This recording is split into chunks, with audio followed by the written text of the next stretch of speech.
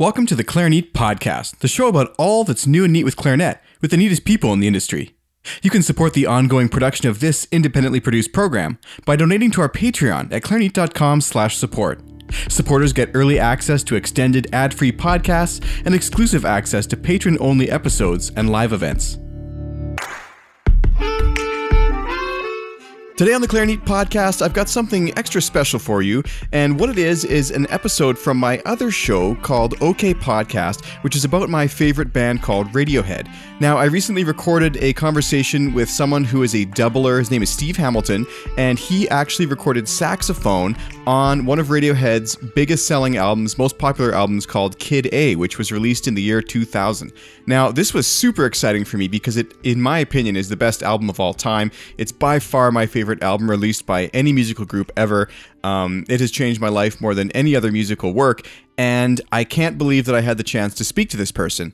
But, you know, as I was recording it, I got thinking, this is something that I feel that the Clarinet audience would benefit from listening to, because we really get to delve into the life of what it's like to be a professional touring and recording sax player with major rock bands. And you know what? This is not an area that a lot of us are very familiar with. So I think back all the way to episode 4 of the podcast, where Daryl Caswell was talking about making sure that you're not getting too blinkered and hung up on only what you do, and that you explore other areas of your profession and even other professions in order to try and advance your own career. So I actually did post a poll in the Clarinet community on Facebook, and I asked people if they would prefer me to leave all the Radiohead stuff in, and I'm happy to say that people actually did vote for this to happen. So anyways, I do hope that you enjoy this episode. I hope that you enjoy taking part in another one of my passions. And even if you don't enjoy it, I hope that you still appreciate this episode, or that you just move on and listen to the next one. That would be okay too. I'm not going to expect every person who listens to this to suddenly become a massive Radiohead fan just because I am, or even really to like this genre of music, to be honest. But before we get started, let me just tell you a little bit about the album and why it was so important, and maybe just introduce you to the some of the concepts that musically are in there. So in Radiohead's early days, they started off in about 1993 with a hit song, Creep, and a lot of people thought that they would become basically a one-hit wonder band and go nowhere after that single. Well, in 1995, they released their second album called The Bends. It was basically their most, quote, normal rock album, and had a lot of basic song forms on there, and a lot of really great music, which did make it to the radio airwaves, but nothing too revolutionary yet. In 1997, they released what many consider to be their best album, called OK Computer. It was sort of a more progressive look at the rock genre, and started experimenting with different timbres while still maintaining a basic rock song structure for the most part. Although some of the songs start to experiment with something called a terminal climax, which is where we basically go, instead of just verse, chorus, we'll have like a verse, chorus, and then a totally new section to close out the song, which makes it really interesting. A perfect example of that would be a song called Karma Police. Anyway, so Radiohead established themselves as one of the best rock bands of a generation, and they took all that and basically threw it out the window, and in 2000 they came out with the electronic-driven album called Kid A, which basically features just a bunch of really bizarre instrumentation. Many of these instruments, such as the Ons Martineau, had never been used in rock music before, to my knowledge anyways, and definitely not in a popular multi-platinum selling album that made the top of the charts in the UK. Anyway, so the songs on this album, the interesting thing is they explore totally different timbres and musical environments, and the voice of Thom Yorke, the lead singer, is actually used more as an instrument of some sort, and is very subdued in the mix for much of the recording. And interestingly too, the vocals, a lot of the words were written by a means of writing out a bunch of different sentences, basically chopping them up, putting them in a hat, and pulling out those lyrics and making very abstract, disconnected lyrics, which are not the primary focus of the song. So to me, that's one reason I love it so much, is it really takes the music and makes that front and center. That being said, the album is totally a slow burner. You're going to have a really difficult time, like I did, getting into it, probably, if it's your first time hearing it. I hated it for a long time, but it grew on me to the point where it's absolutely my favorite album. So where does the saxophone come in? Well, at the end of a song called The National Anthem, which has a very repetitive bass line that actually stays the same for the entire song, there's a really chaotic saxophone and brass section that comes in, and basically, in the words of the lead singer Thom Yorke, is meant to sound kind of like marching into a traffic jam or something like that. And they really achieved this effect. I really wish I could play this song on the podcast, but there's been a lot of situations recently where podcasts are getting taken down due to copyright alleged infringement, even though I would consider that to be fair use. But so what I'm going to do in the show notes is link to a video where lead singer Thom Yorke, one of the most legendary performances of this song, is basically bouncing around as it sounds like he was in the studio. And Steve Hamilton, who is today's guest on the show, is actually there performing on stage with the band. So again, whether or not you like Radiohead, I hope that provides a little bit of insight into why I find this album so interesting, why I'm so passionate about the band. And I really hope that you enjoyed today's conversation and take away not only what it's like from the totally other side of the classical realm, but also really take in some of Steve's stories about working with this group and the lessons he learned. I think it's super valuable. At the very end, for those of you who are compositionally minded, Steve also shares some conversation about his other career as a film composer. So this is a really great episode. Like I said, I hope it's not too far-fetched for the Clarinet audience. If it is, I'm really sorry. I'll see you next time for an amazing episode with none other than Stanley Drucker. So we're going to have back-to-back here 2 episodes that should really please everybody. Make sure you tune in for the next episode, by the way. It was a lot of content sent in by listeners. It's a Q&A. I think it's the best episode yet of the podcast. Stanley's super high energy, and the episode is actually for his 90th birthday. So, wow, this was the longest intro I've had in a while. I hope that provides you some context and doesn't leave you high and dry about Radiohead. That's one of their songs. Sorry for the pun. I hope you enjoyed today's episode, and we'll get to it right after these short messages from our sponsors. Hosting for Clarinet is sponsored by Bakun and their new line of Lumiere clarinets, barrels, and bells. Get 10% off your next accessory purchase by using code Clarinet at bakunmusical.com. Join renowned clarinetist David Schifrin at the International Clarinet Celebration in beautiful Portland, Oregon, June 24th to 30th. Hosted by Chamber Music Northwest, this event combines a full week of concerts by world-class artists like Corrado Giuffretti and Jose Frank Ballester. There's also clarinet masterclasses, lectures, clarinet mentors amateur workshops, ensemble performance opportunities, a clarinet marketplace, and a young artist competition. Passes are on sale now, and you can learn more at cmnw.org. D'Addario Woodwinds has an exciting new weekly trivia show called Don't Blow It. You can check it out every Wednesday at 3 p.m. Eastern Time on their Instagram channel, and if you know the right answers to the questions, you might even have the chance to win some amazing new gear. By the way, if you haven't had a chance to try D'Addario's new reserve clarinet reeds, you're in for a real treat. They're using some really amazing new technology and manufacturing techniques that are helping achieve super consistent results. You can pick up a box at your local music store or head to clarinet.com/reeds to buy a box right now. I can assure you they were all there, very much involved in the whole procedure. He said to make it sound like a traffic jam, and then he just started jumping up and down, trying to get the energy that he wanted out of us. You're listening to OK Podcast, a podcast by Sean Perrin about Radiohead.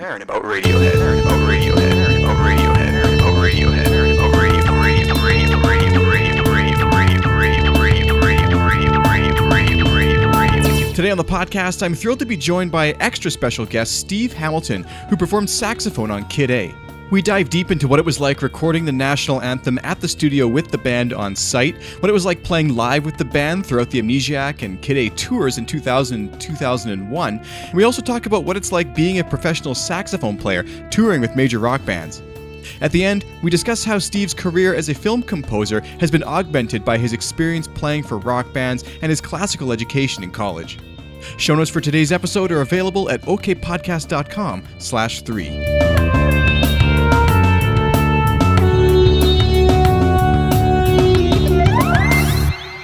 The first thing I remember about it was that my son had just been born about 10 days before. I think it was the first time I'd sort of left the house in a professional capacity. But there was a bit of preamble before the session.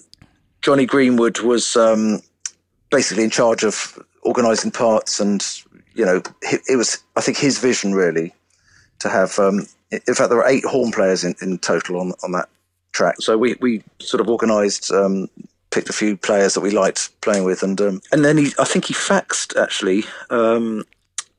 It's probably before I think it's before proper emails actually, and I think he faxed me a part, which I may have somewhere actually, which I can dig out. But it was basically saying that his kind of vision of it, and he wanted to baritone sax, a bit of alto, a bit of tenor, and a couple of trombones, and one solitary trumpet. So it's quite an unorthodox horn section, really. Then we made our way to their studio in Oxfordshire, a beautiful barn place, and then it all got a bit rock and roll, really, I suppose. I don't know how much you know about what took place that day.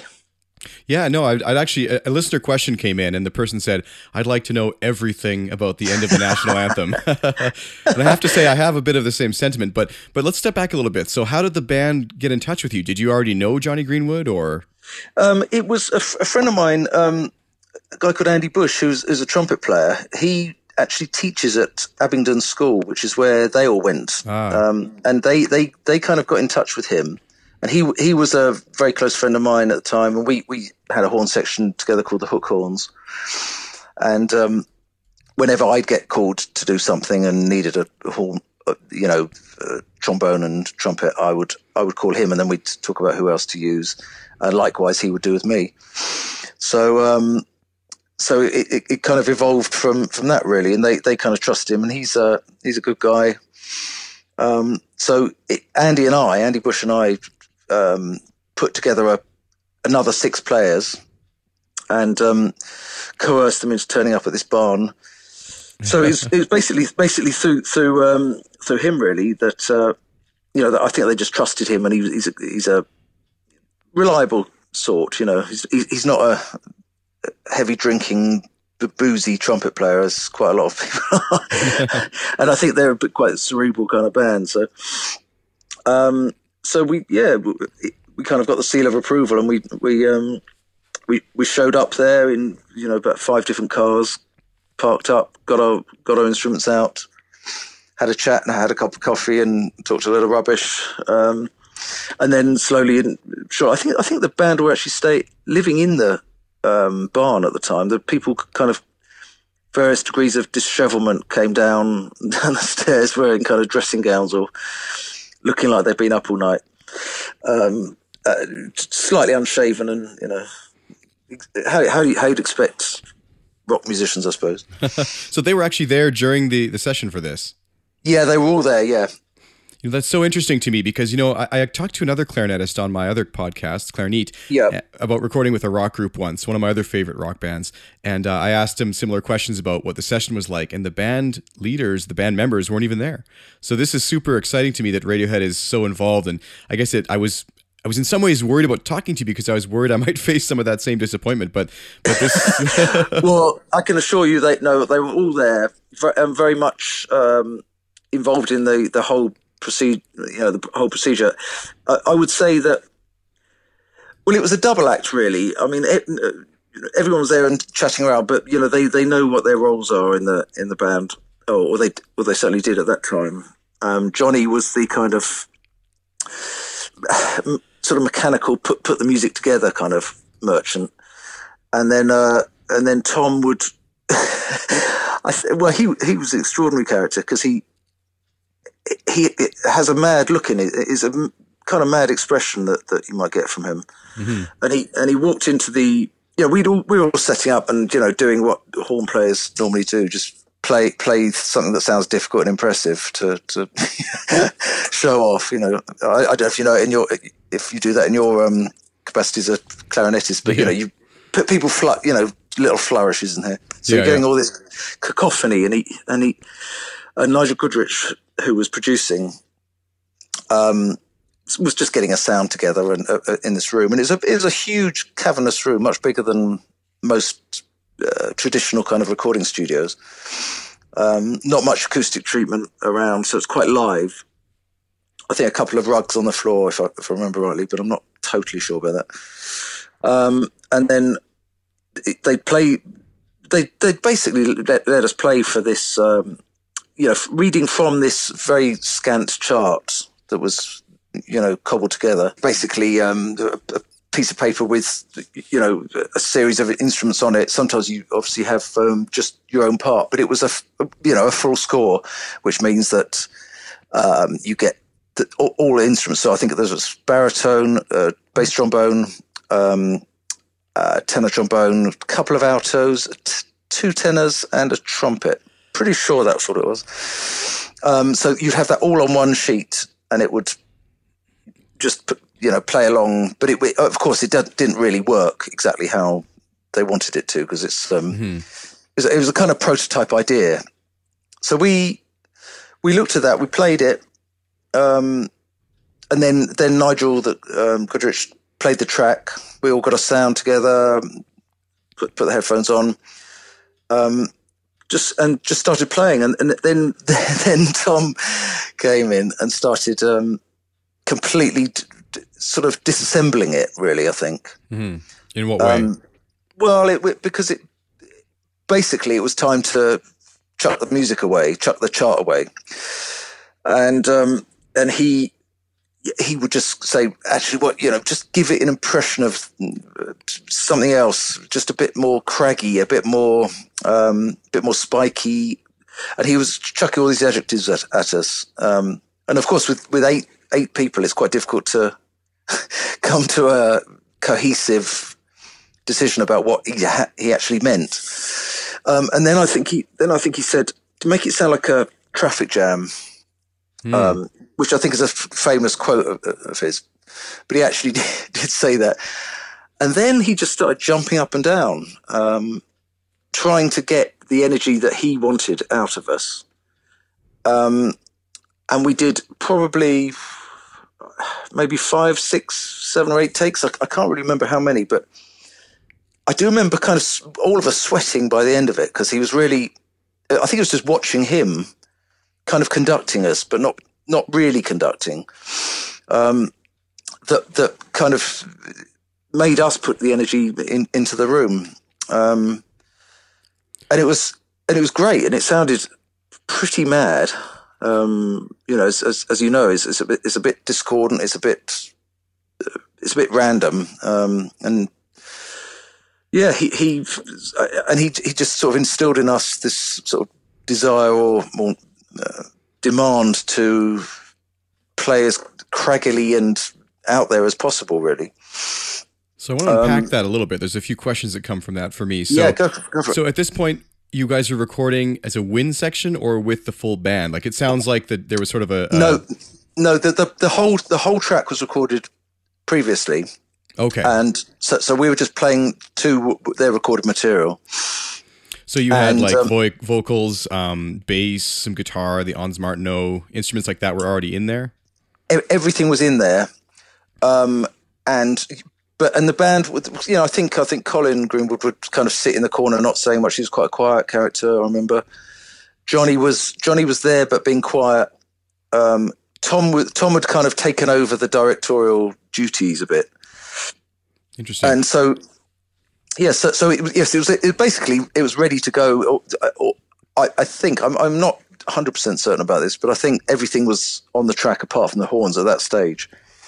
Because when I heard it when it was released, it was pretty exactly how I remember it. So I don't think they tinkered too much with it. But oh, that's really interesting, because one of my questions was Tom York said on Canadian TV interview back in I think 2000 that he wasn't even coming up with full songs to the studio, and he was kind of relying on the producer Nigel Godrich to sort of put them together. And one of my questions was, did you guys record large sections of takes together, or was it layered with different instruments? I mean, did you even play more than one saxophone, or was it the 8 guys at once, and that it kind of just was what one of the takes was like?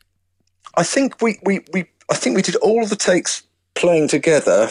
There was an American guy called Stan Harrison who was playing the baritone part, which was slightly sort of odds with everything else, and it's quite a tricky featured part at the beginning. He's a fantastic baritone player. He played on Sledgehammer and stuff by Peter Gabriel, and he's played on everything. He used to play with David Bowie as well. So he was kind of the one playing that boom bop bop ba da bop, that sort of rhythm. That's Stan. Yeah. And so he was. So I think the only separation there was, we did a take where, or rather Stan did a take where there's just him playing, I mean, it is 20 odd years ago, so it's fairly vague in my memory, but I think that's what happened. And then I do remember there's a couple of chords at the end. Well, I mean, I call them chords, but sort of discords, really. I remember us just playing those as well a few times, probably about five or six times, just to get a completely different harmony each time. And I'm fairly certain that they spliced that they took the whole track that we'd played right from the beginning of the song and spliced on the two chords at the end. I think the kind of cadential moments. I mean, you know the track inside out, I'm sure. Of course, yeah. So yes, it was so. But in answer to your question, it was we were playing the whole thing right through. And I'm sure Stan did a track on his own as well, just for an experiment. I think they wanted separation, have the option of that. And then we moved around parts. Somebody would play the third or the fourth or something, and then just try it the other way around until they were happy, really. And I think they were, because it was. Well, there is a story that he jumped so hard that Tom jumped up so hard that he broke his foot. Yeah, that was going to be one of my questions. Yes, well, there you go. Is that true? No, I don't know that at the time. I mean, he was behaving slightly erratically. I don't know whether he broke his foot, but I think it certainly wouldn't surprise me because he had bare feet and he was jumping around on this sort of wooden floor. I mean, it may have had a rug on it, but yeah. It was it was fairly frenetic kind of behavior. So what was the atmosphere like as a musician? Like you said, first of all, I'm amazed that you were able to go there 10 days after your daughter was born. We had our first daughter over the summer, and first gig back being with Radiohead, I can't imagine the intimidation, especially as a fan. Well, I wasn't intimidated because they're such lovely blokes, and it was no, there wasn't. It's the sort of place where you go and everyone made you feel comfortable, and they were over, if it's possible to be over friendly and over generous with their kind remarks. They were definitely going down that route rather than being offish. And I've experienced everything in between as a session player. Rock artists particularly are rather famous for not even being able to read music. I don't think Thom Yorke reads music. So I wonder what, for you, the preparation was like for this, in the sense of feeling like you showed up that day ready to go. I mean, is that just something that for jazzers, you feel just ready to go in and make music? Well, I think there's always a sort of vague sense of trepidation about going in and not fully knowing. But on this occasion, as I said, we were forewarned with it that this full score thing had been sent to me and Andy. I don't think the rest of the players had it, but we kind of looked at it and thought. I think we laughed to ourselves and said that'll never be what we play on the record. So when we were standing around and I think it's a converted barn that they bought. They own the place, and it's a cool little place. Well, when I say little, it isn't that little. There's sort of lots of different levels, and I think, as I said earlier, quite a lot of the band was sleeping upstairs when we first arrived. I've got no idea what time we arrived. It's probably about a midday call or something. And there's always that preamble of having a coffee and having a chat and wasting a bit of time. But some people just want to get, as you know yourself, want to get down to it straight away and start recording. But there was a very, very. It was you were there for the whole day. That was the feeling as soon as we arrived. And we probably for about 2 or 3 hours we were playing this track, and then somebody, I think Colin said, "Do you anyone hungry?" And somebody just magicked up a lasagna and salad and a couple of bottles of wine. Wow! And we all just sat around, and one thing I do remember is that they had a really lovely turntable, and they were playing vinyl, which sounded brilliant because they obviously have fairly decent speakers as well, being Radiohead. And and we just sat round and picked somebody put a record on, somebody else put and it was a really lovely atmosphere actually. And they were incredibly delighted with how the session went. Not blowing my own trumpet here, but they were they got what they wanted, I think.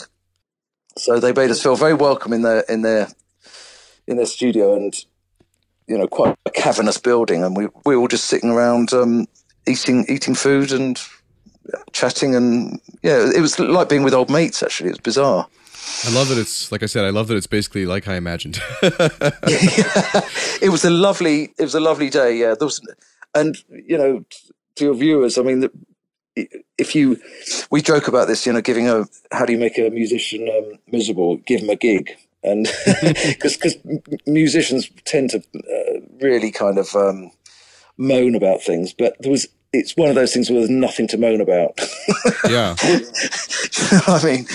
So it was, it was really good fun, and they got exactly what they wanted, and it was quite an inventive few hours as well. There was nothing set in stone particularly. They wanted a few things hit, a few things marked, I suppose, different sections, but they wanted chaos, and they kind of got it a little bit. But yes, it wasn't just a one take. It was several things, and it slightly nurturing the parts along, if you see what I mean. Yeah, totally. And so you were a previous Radiohead fan, as you said yourself. How did this music compare to what you sort of expected? I mean, they famously took a big shift for this album. The National Anthem was the first track that I'd heard since OK Computer, I think. Was it? Yeah. So it was like, this doesn't sound like Radiohead very much. It's quite trippy, very trippy kind of vocal, and that bass line is amazing bass thing. It kind of took me by surprise, but it's funny how something can grow on you if you play it 10 times. What did you think of that bass line in that song the first time you heard it? I mean, I've heard people who are musicians especially go like, that's it? Just like a drone ostinato type bass line, and not much to the song, but that's what I love about it. That's what I love about it too. Total agreement. It's trancey. Yeah, it's amazing. It's trippy. It's fun. There's so much energy just in that. So it was. Yes, I think it was. It was a huge departure, as everyone knows, but that was really refreshing to hear. That first thing come in, dong dong dong. And the twisted vocals and great drum sound as well. Yeah, it's just an amazing soundscape. Did they let you preview any other tracks they were working on, or ask you to contribute bits to others that maybe were unreleased? Unfortunately, no. We just they wanted us for one task alone, and that was just to do that. Because also on Amnesiac, there is a little bit of this at the end with the clarinet and the sort of New Orleans style jazzy bit. Yeah, with Humphrey Lyttelton, is that his name? Yeah, Jim, Humphrey Lyttelton, who's a great broadcaster. He's not with us anymore, but Jimmy Hastings was playing clarinet, I think. Yeah, I've tried to reach him several times. I haven't been able to get in touch. So yeah, well, I don't really know him, but I know of him. He's like a sort of old school jazz clarinet player, but it was sort of a really delightful sound that they had. In fact, I think we did a Jules Holland. I don't know if you know Jules Holland over there. That was literally my next question: is did you play on the Jules Holland and any other live times with the band? Yeah, okay. So the next thing I think we did after that album, we had our lasagna and we bit off farewells and went home. I think the next thing we did was a live album or a live series of tracks, which I'm not sure ever came out, which was at Air Studios. We recorded about 5 with the band and all the same horn players, and we did maybe about three takes of National Anthem, and then I think they recorded the whole album live. But I've never found. I don't know where that was. That in New York or in London? No, that was in London, a place called Air Studios. I think I have a recording of that. Yeah, so that's for the fans. Then that's the most authentic version, kind of, because it also has the original Wind players. Is that what you're saying? That's it. That's it. Yeah, yeah. So that was completely live, and I think we did 2 or 3 takes of each track. But again, we only played on that one. But yeah, I'd love to hear that actually. I could send it to you. Yeah, that'd be fantastic. Yeah. Have you played live in any other? So you played on Jules Holland and the Air Studios. Well, then they phoned us up and said, "Would you like to come and play on Saturday Night Live?" And which was in New York, so we all went over there. And I think it was the day that the album went to #1 in the Billboard charts. And we did a gig at the Roseland Ballroom in New York, and then I think a couple of days later we went to do Saturday Night Live, which was great fun. And just playing that track. I think they played another track as well on the on Saturday Night Live, but I can't remember what that was actually. I think it was Idiotech. That's it. Yeah. I'm like a walking Radiohead encyclopedia. You are indeed. It's very impressive. So we did that, and that was fantastic. Great fun, to be there, and it was the atmosphere at the Roseland Ballroom, which I've played at before with a couple of bands before, many years ago, and it was absolutely on fire. Really amazing atmosphere. So that was part of a normal full-length concert, right? Yeah, that was they did a whole gig. Yeah. The one regret I have is that I got food poisoning. Oh. On the night before we flew, and I was pretty sick on the plane, and I couldn't really enjoy it. And we had that gig the next day, and I remember thinking, "Oh my God, I feel terrible." But it was still fantastic. And then and we were there for about 10 days, I think, in New York, doing very little other than those two, the Saturday Night Live and Roseland. And what else did we do? We went to Paris and did Canal Plus, which is, and that was. I think they did two tracks. Obviously, National Anthem being one of them. And then they sort of cagily, almost nervously said, "Oh, guys, come into the dressing room," and they very kindly given us multi-platinum discs of Kid A, which is really sweet. Yeah, and you got to send me a picture of that. That would be amazing. Yeah, I will do. Wow. Wow. Yeah. Which was and then they said, "Thank you so much." And again, as I said before, they were so overly grateful, almost embarrassingly grateful for our input. This is so fantastic, though. And, I love the fact it also speaks to their artistic integrity that they not only shared that with you guys, but they also felt the urge to fly the specific horn players around the world to play with them.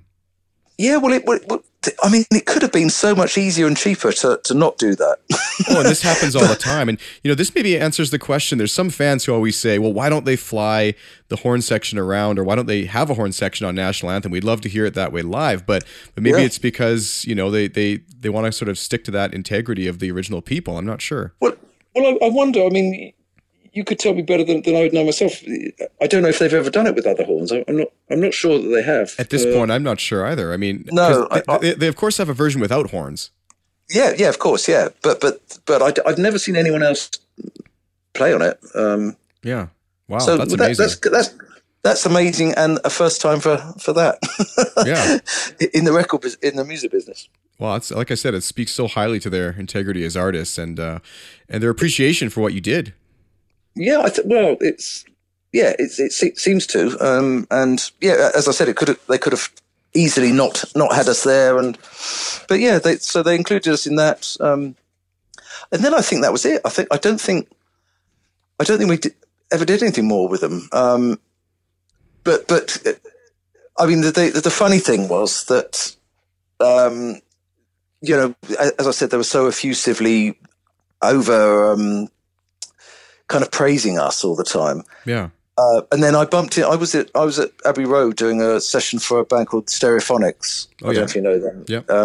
And I walked into the cafe, and Tom York and Nigel were in there, and I said, "Well, hi guys, nice to see you." And they said, "Yeah, hi, hello. How are you doing? How are you doing? You all right?" And And I said, so what are you doing? They're mastering their next album. And I said, oh, so no horns on this one. And and he said, they all said, no, you lot were a nightmare. That's funny. So in stark contrast to all the gushing about. So then I sort of quizzically looked at it, and then they said, "No, only joking. You're brilliant." Yeah. No, I would hope they were joking. Yeah. But it was they were a lovely bunch, and it's a shame. It's a shame they didn't want any more on the next album. That would have been a. Yeah, it seems like something they still have strings sometimes, but the horns have been really, really rather lacking. What did you think of the live version without the saxophones? Did you ever? Well, there's something huge missing, I think. But yeah. But then it kind of sounds like a completely different track. But yeah, I do love the track anyway. I think the sort of energy and the motion and that, particularly that bass, is just so brilliant. I remember listening to it once. Actually, I think I'm not sure if it was a Glastonbury thing or. It might have been another Jules Holland, but anyway, it was some broadcast, and I remember I didn't even notice that there weren't any horns until the end chord. Yeah, so, because it drives itself. It's Yeah, they fill it out in its own way, and they're sort of famous for, especially with Kid A, reinventing the songs live, which was almost a necessity. Yeah. So, is there something that I might not think to ask about the sessions that would be interesting and worth sharing? It was a very sort of calm. I mean, even though the music isn't calm. There was a very sort of passive kind of attitude to it. Just a very, just like this.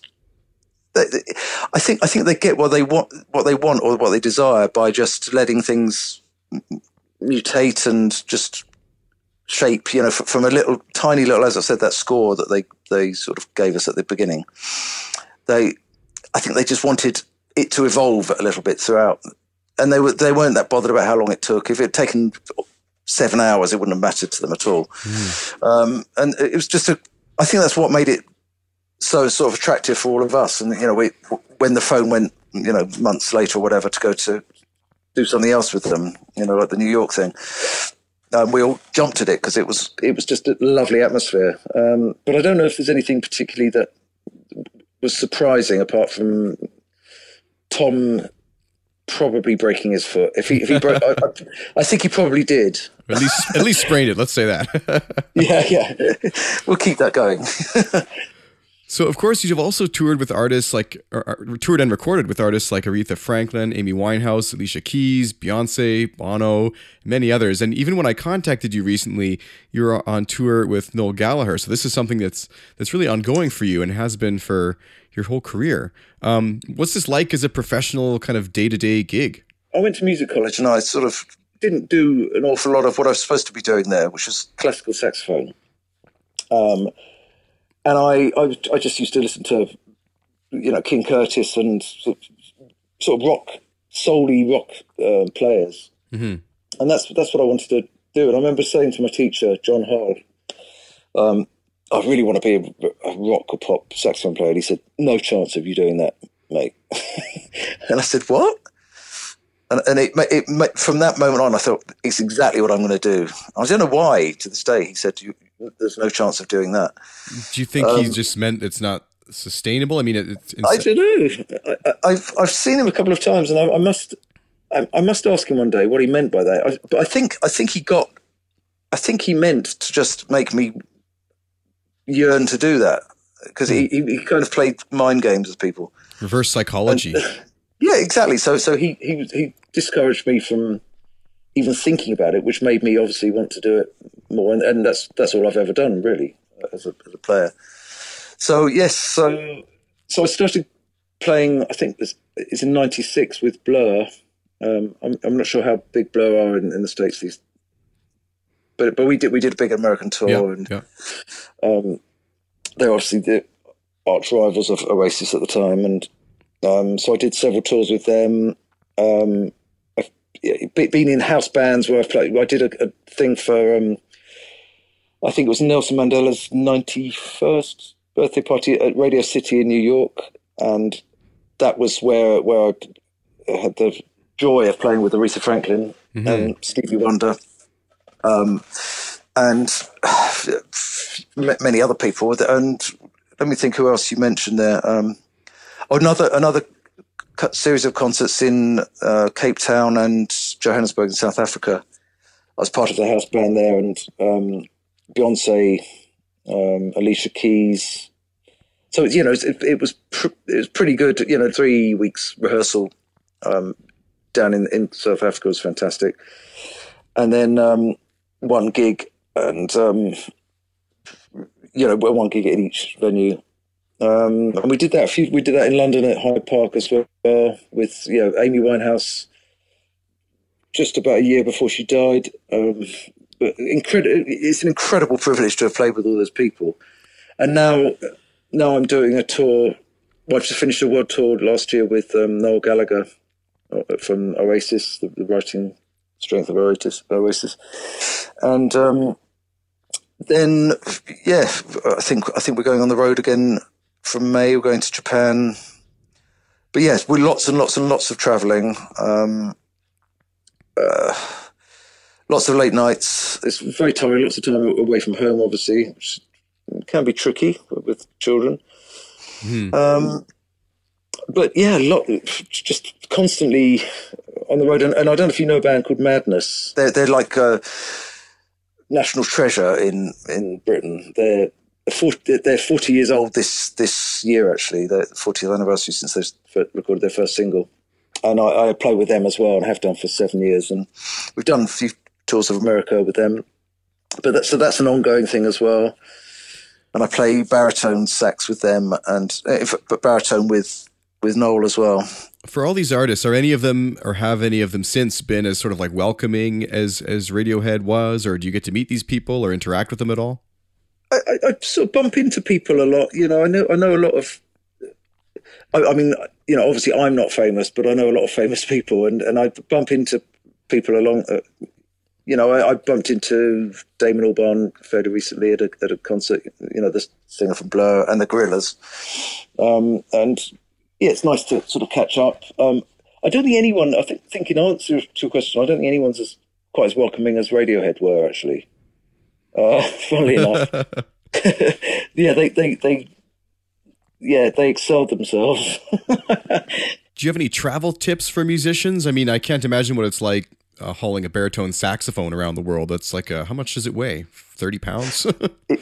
No, it's 30 kilos. Oh, 30 kilos. 30, so that's it's quite a lot. Nowadays I don't touch it until I get to the gig, because there's a crew there's somebody who carries it around for me, and it'll travel with the crew. But yes, I've carried all sorts of saxophones all over the place. But it's a nightmare lugging a baritone sax on a plane, because firstly, if you put it in the hold of an aeroplane, it'll come out in several pieces rather than as a whole. Yeah. So it travels overland in a truck, and it's got a very substantial flight case as well. So, but tips for people, don't carry your own stuff. Get a roadie. Get someone else to do it. Road crew. Yeah. So it is quite nice, and that hasn't always been the case. But now, fortunately, I can turn up at a concert venue and get my saxophone out of the case, and then put it back, and then not see it again until the next day. So I was going to ask how you keep your chops up and stuff between the gigs, but if it's a rock tour, I imagine it's pretty much every day, and you've got warm up time, and it's not really an issue. Well, we have a dressing, the horn section. Currently, we always have our own dressing room. We can get there. Typically a sound check will start from at 4:00 in the afternoon till 5. The gig will be at 9ish, so there's plenty of time to do some long notes and kind of make yourself presentable sound wise. And the reality of that obviously is that sometimes that doesn't happen because you're in an exciting place, and you like we were in Chile a couple of months ago, or Buenos Aires or something, and you don't really want to practice, actually. Yeah. But I think we've all got our routines of trying to even if it's just with a neck of a saxophone and a mouthpiece, just to blow some notes and form an embouchure and get the muscles so that they don't flag during the actual gig. So yeah, you can take precautions and sometimes I take the soprano sax with me and done a few long note practices. But the reality, if I'm honest with everyone, is that doesn't happen so much. Well, and so of course, you're also a doubler. And for those who don't know it, doubler with woodwind players really means like quadrupler or more, and especially for saxophonists, because I'm not sure which saxophones you own, but that could be the entire family from bass saxophone all the way up to sopranino. And so, Steve, you yourself also play flute, clarinet, and bass clarinet. So how many instruments do you own, and what's the most number you've had to take on the road at a time? Well, I don't know how many I've got a lot of saxophones, and I've got a fair amount of clarinets as well. Because of the sort of nature of the work that I'm doing at the moment, I don't tend to play a lot of clarinet. And I was always a sort of very heavily a saxophone player rather than I know a lot of people split fairly 50-50, particularly theatre players and stuff, which I've never really been involved in that kind of work. Every now and again, of course, I have. But so, in answer to the question of how many do I take away, probably only about three saxophones, but always the baritone and the tenor. The alto doesn't get much of a look in these days. Soprano, I play a fair bit, but I've got flight cases for all of them, so it's fairly easy to do. But it's nice to take a flute away sometimes as well. But sometimes you just think, well, how many instruments do I really need? Yeah. Not a huge amount that I actually take away, but I've certainly got a lot of saxophones, and they're all stuck on the wall at the moment, hanging on fancy hangers. So how many instruments would you say you own in total? I've got, I think, 8 saxophones. Wow. 5 clarinets, 1 bass clarinet, several flutes, all sorts of things. Hundreds of penny whistles, because every now and again you have to play one of those. It's a problem with musicians. I don't know if you've seen that Bird Box movie from Netflix. Did you hear about that? I saw it about 3 days ago. Yeah. So there's a little meme that's come up. There's a picture of someone in a guitar store with their eyes covered, like I can't look. I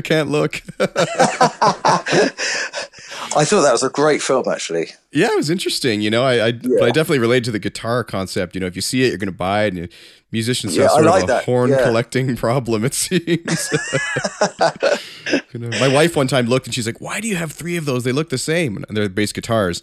And I said, "Well, that one's fretless, that one's a fretted jazz, and that one's a fretted P bass. They're totally different. What are you talking about?" We get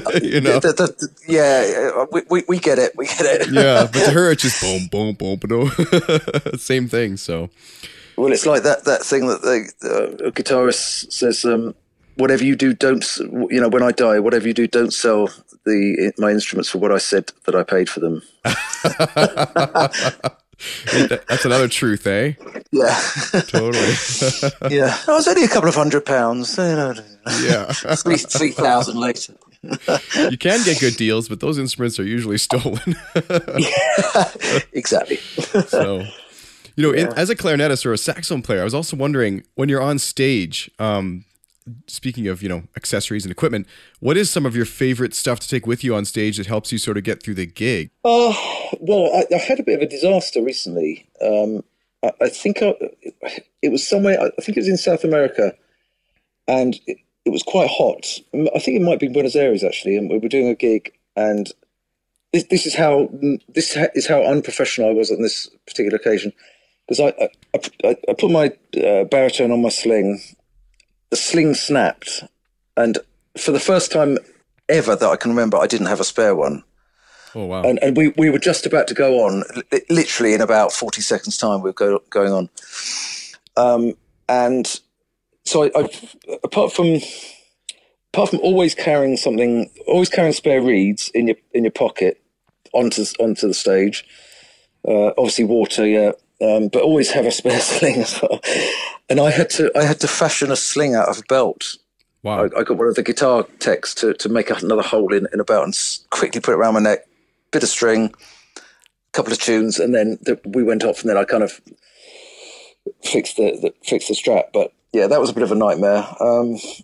But yeah, just the other things that I would say, I don't really teach. I used to teach a little bit, but the thing that I would say to anyone is make sure every single note on the instrument works. Mm-hmm. If you're traveling a lot and you kind of warm up the baritone and it sounds great, and then you play the tenor, but you know certain notes stick pretty badly, and if they've been in a flight case and they've been traveling in sort of humid conditions, and my an E flat key on the right hand little finger stuck, and it basically every time I went to play an E flat, it played a D. So it was a horrible clash. And it was just one of those stupid things, being like.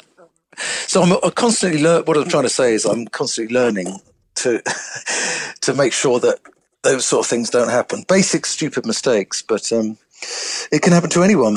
Play every single note on the instrument. Make sure your reed is nice and wet and vibrating well, and well, you know the deal for yourself. Do you always have spare reeds in your pocket? Oh, absolutely, yeah. And even sometimes if I'm going to be outside, I've played on those plastic reeds before. Yeah, I don't know if you've tried those, but yeah, I like them actually. The Leger ones for baritone. Yeah, they're made in Canada actually. Yeah, I think they're fantastic. It's really funny to listen to the stark contrast between what you're describing and what I've spoken to Broadway players about. I mean, when you're playing, do you have almost like a saxophone tech that tours with the band, or are you responsible for this kind of maintenance yourself?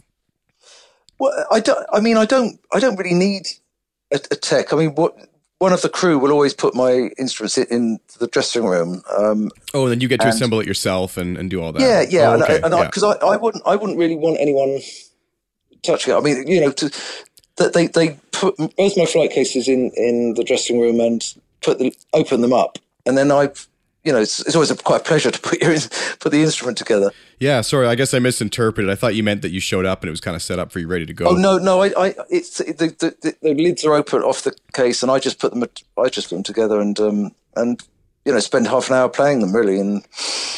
But no, I'm not that much of a prima donna that I have someone kind of soaking my reed for me. But, it'd make me super nervous too. I mean, I wouldn't want anyone to, because there's a kind of, we've all got our idiosyncrasies of how we put our horns away, and it's like a ritual.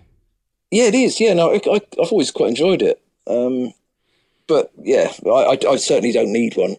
So the last thing I wanted to ask you about was your film scoring career, which has been quite involved over the last 20 years. First of all, how did you get into film scoring from your start as a saxophone player doing pop charts? I think in about 97, 98, I started writing music for TV commercials, and got very lucky with the first one I attempted, actually, which is a Schweppes campaign, which... I did it totally on spec. No demo fee or anything. I just wrote this piece of music, and they kind of loved it. A few tweaks later, it ended up going, I think, it's about 78 different countries, which is obviously good financially. And they played it for about 6 years in quite a few of those countries. So it was quite. I thought, well, this is really easy. I just had to do a 15-second version, a 30-second version, and a 60, I think. And then I sort of got the idea that was quite an easy way of making money, and just progressed from there really, and started working for the same advertising agency, Young and Rubicam, which is I think now Rainey Kelly. And yeah, started doing that, and then I got offered to work for the BBC on a correspondent program about the war that Radovan Karadzic actually, who was a nasty piece of work in Bosnia, and it was quite emotive Eastern European music. And I just suddenly realised that I loved writing longer form stuff, and I think I've written for about maybe 40 long form documentaries for the same company. Did a lot of work for the BBC, and then started getting into doing short films, and I've written a couple of feature films as well. But it's not possible to kind of maintain the sort of energy of doing that when you're on tour for a year. That's the snag. How do you practice film scoring? I mean, it doesn't seem like one of those things that you said you went from short to long form, but how? I mean, do you sit down and put on sort of a screenplay without music and just practice writing along to it, or? I did actually, yeah. That's pretty much exactly what I did. I remember getting clips of music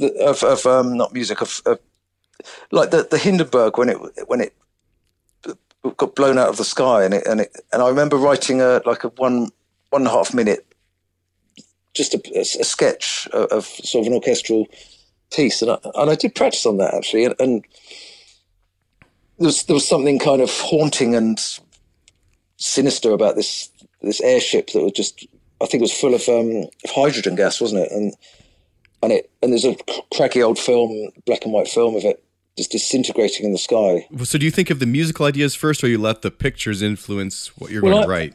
I really love watching something and, helping the story being told, really, not forcing people to feel the emotions that you want them to feel, but just supporting what's going on. And you could take it in any direction, pulling people's heartstrings as you want, but it's good to be really honest with how you actually feel about the scene, and then write accordingly.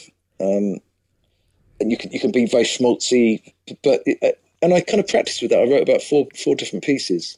As primarily a sax player, what is it like realizing your musical ideas? Because whenever I think of a composer, I usually think of someone sitting on a piano, right or wrong, and kind of just working through their chordal ideas. But as a sax player, do your ideas come differently, or?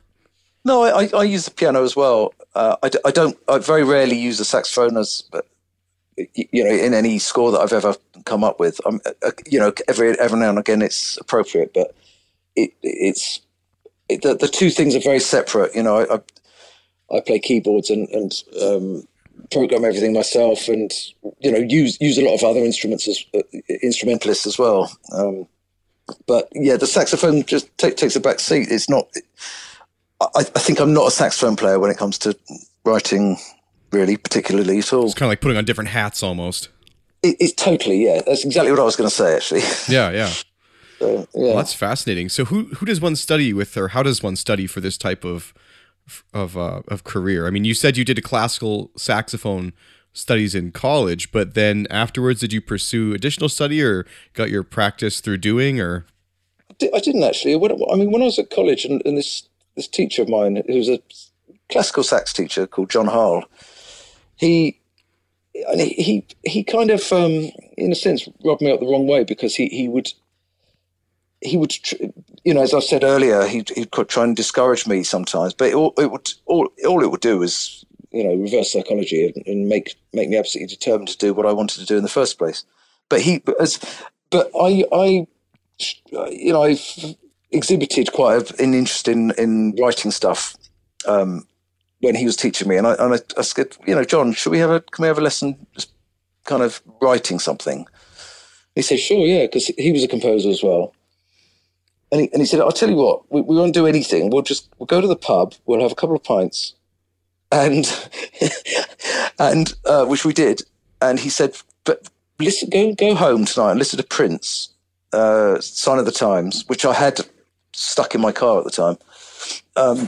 I said, no, I don't need to listen to it. I love that album. He said, well, listen to that and then realise that you can write anything you want, because there are no rules. So, I don't know if you can learn it. I think you practice your craft, just like, practicing a clarinet or a flute or a saxophone or anything else.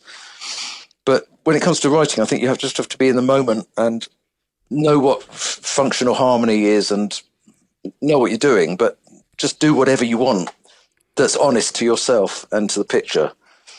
That's what I would say. But I'm sure the film college is full of people practicing and learning stuff, but best way is to do it. Do you feel that it's absolutely benefited you to be a competent sax player and music professional first, though? I mean, I think a lot of people try and just dive into composition as its own entity. It's very, very useful to be able to have a good musical education, and to be an instrumentalist as well of some sort. It doesn't matter what you play, but I think it really does help. Yeah, because you also know then how to get the best performances out of musicians that you then hire. Going back to very briefly to the Radiohead thing, because they're all great players. They know how to get things out of people. And some bands that I've played with in the past are hopeless and don't know what they're doing. It's one of those things, isn't it? I think yes. So, in answer to what you just said, I think for me it's crucial to have been an instrumentalist and to continue being an instrumentalist. For as far as my writing career goes as well. I think you've really hit the nail on the head. My big takeaway of this conversation is that almost achieving the atmosphere or the artistic environment is somehow almost on equal footing to all that other stuff. I mean, it sounds like with Radiohead, they were able to bring out what they wanted, and that sort of lesson of communication allows a transcended art form, So when you have musicians in your studio playing your piece, you can provide that sort of comfortable, open atmosphere where something can happen. Yeah, exactly. And you always get the best out of people if they're relaxed and they're happy. Yeah. Feed them well and be nice to them and be interested, Well, you made that joke at the beginning too about, how to make a musician miserable, give them a gig. It's so true because many are so negative but there's reason for it too sometimes. I mean, you go to something, you get paid in a beer and no one was nice to you and it was cold. And It can be terrible. You can be, you can be used and, come out with nothing, no money, no satisfaction. But that was the total antithesis of that, the Radiohead experience. So, which film composers would you just absolutely love to work with, or who do you draw inspiration from? Well, I mean, Morricone, I absolutely love. I'm a massive Godfather fan. I've got Godfather stuff all over the place. So Nino Rota, Elmer Bernstein, obviously Bernard Herrmann. But yeah, but quite a few of those guys aren't around anymore. I absolutely love listening to. I buy more film score, original soundtrack CDs than anything else. I'm like that too. It's almost a weird. I've done it since I was young. I used to listen to, for example, James Bond soundtracks, and I loved listening to how they would change the melody up and explore the theme in different ways. It was super interesting to me. They were, to me, like symphonies, Yeah, I think it's fantastic. The atmospheres are brilliant. I mean, my wife thinks I'm nuts listening to that stuff all the time. But well, I think we've covered everything I wanted to sort of touch on. Was there something else you wanted to add, or? No, I think No, I think that's it, really. You're very welcome to call me again. No, thank you again for speaking with me today. It's been my absolute pleasure.